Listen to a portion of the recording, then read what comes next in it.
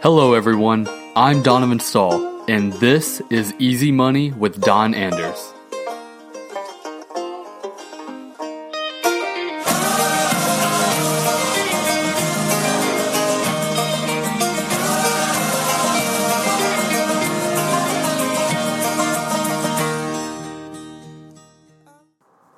Thank you again for tuning in with us this week to another edition of our podcast.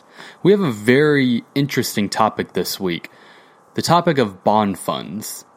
It's a certain type of bond, and it's going to be broken down as far as what they are, what they do for you, and how you can learn more about them.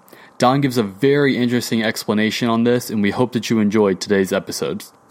So today I want to talk about bonds, and specifically bond funds. So bond funds have been painted as this type of investment that is really safe, and other people are under the impression that it works inversely of what stocks do, but that's not necessarily the case. So bonds, and I'll explain what a bond is. A bond is where a school board or a company or another agency or something like that decides to raise some money, and they say, okay, give us $10,000 and we will give you 5% a year for the next 20 years. And then after the 20 years is up, we will give you the $10,000 back. So sounds great as long as the company is solvent, or if it's a state agency or the U.S. government is the safest. So that's why they also pay the least amount of interest on their bonds. But so that concept, they are very safe, good investments. Bond funds work a little bit differently. So what a bond fund is people said, okay, we like the idea of bonds, but we don't like the idea of the 20 years.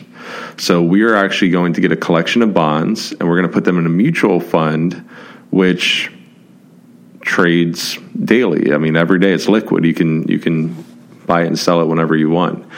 So the question is, then if you can buy it and sell it whenever you want, then kind of what's the risk there?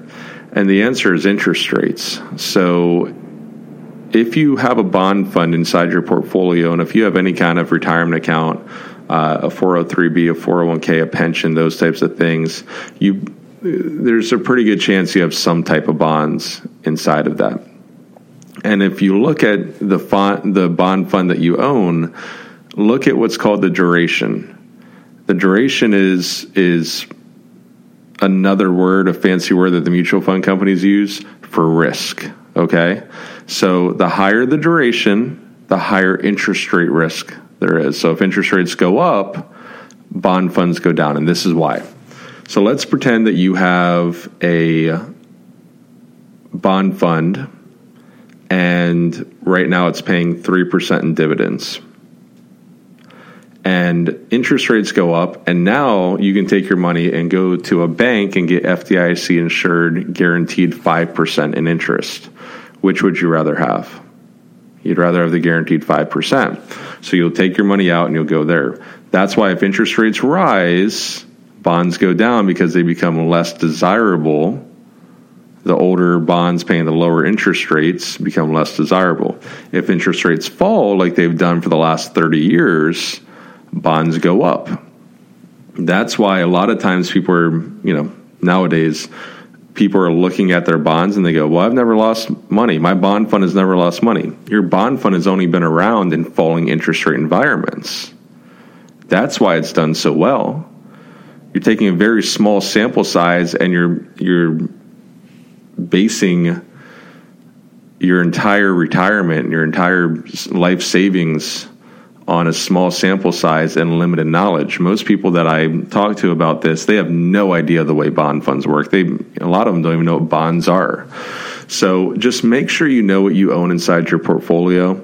The last thing you want to do is put all your money into an account that, if interest rates go up by 2 or 3%, which the Fed says that they're going to do, and the president said he's going to do, if interest rates go up by 2 or 3%, your account could go down by 10 to 20% in some bond funds.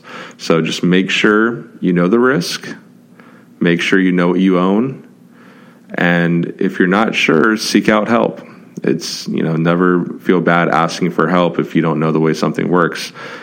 Honestly, these things are confusing almost on purpose, right? I think a lot of times companies don't want you to know exactly what you own because you might be scared of buying it.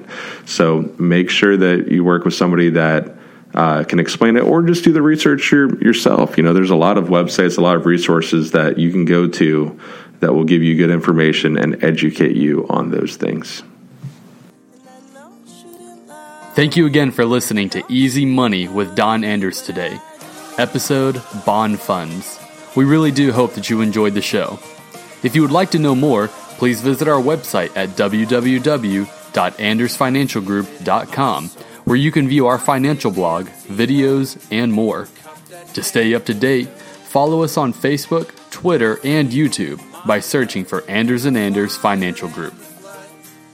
Don Anders is an investment advisor, representatives, and insurance professional. Anders & Anders Financial Group Incorporated is an independent financial services firm helping individuals create financial strategies using a variety of investment and insurance products to custom suit their needs and objectives. We are not affiliated with the U.S. government or any governmental agencies. Securities and advisory services offered through Madison Avenue Securities, LLC, member FINRA, SIPC, and a registered investment advisor. Madison Avenue Securities and Anders & Anders Financial Group are not affiliated companies.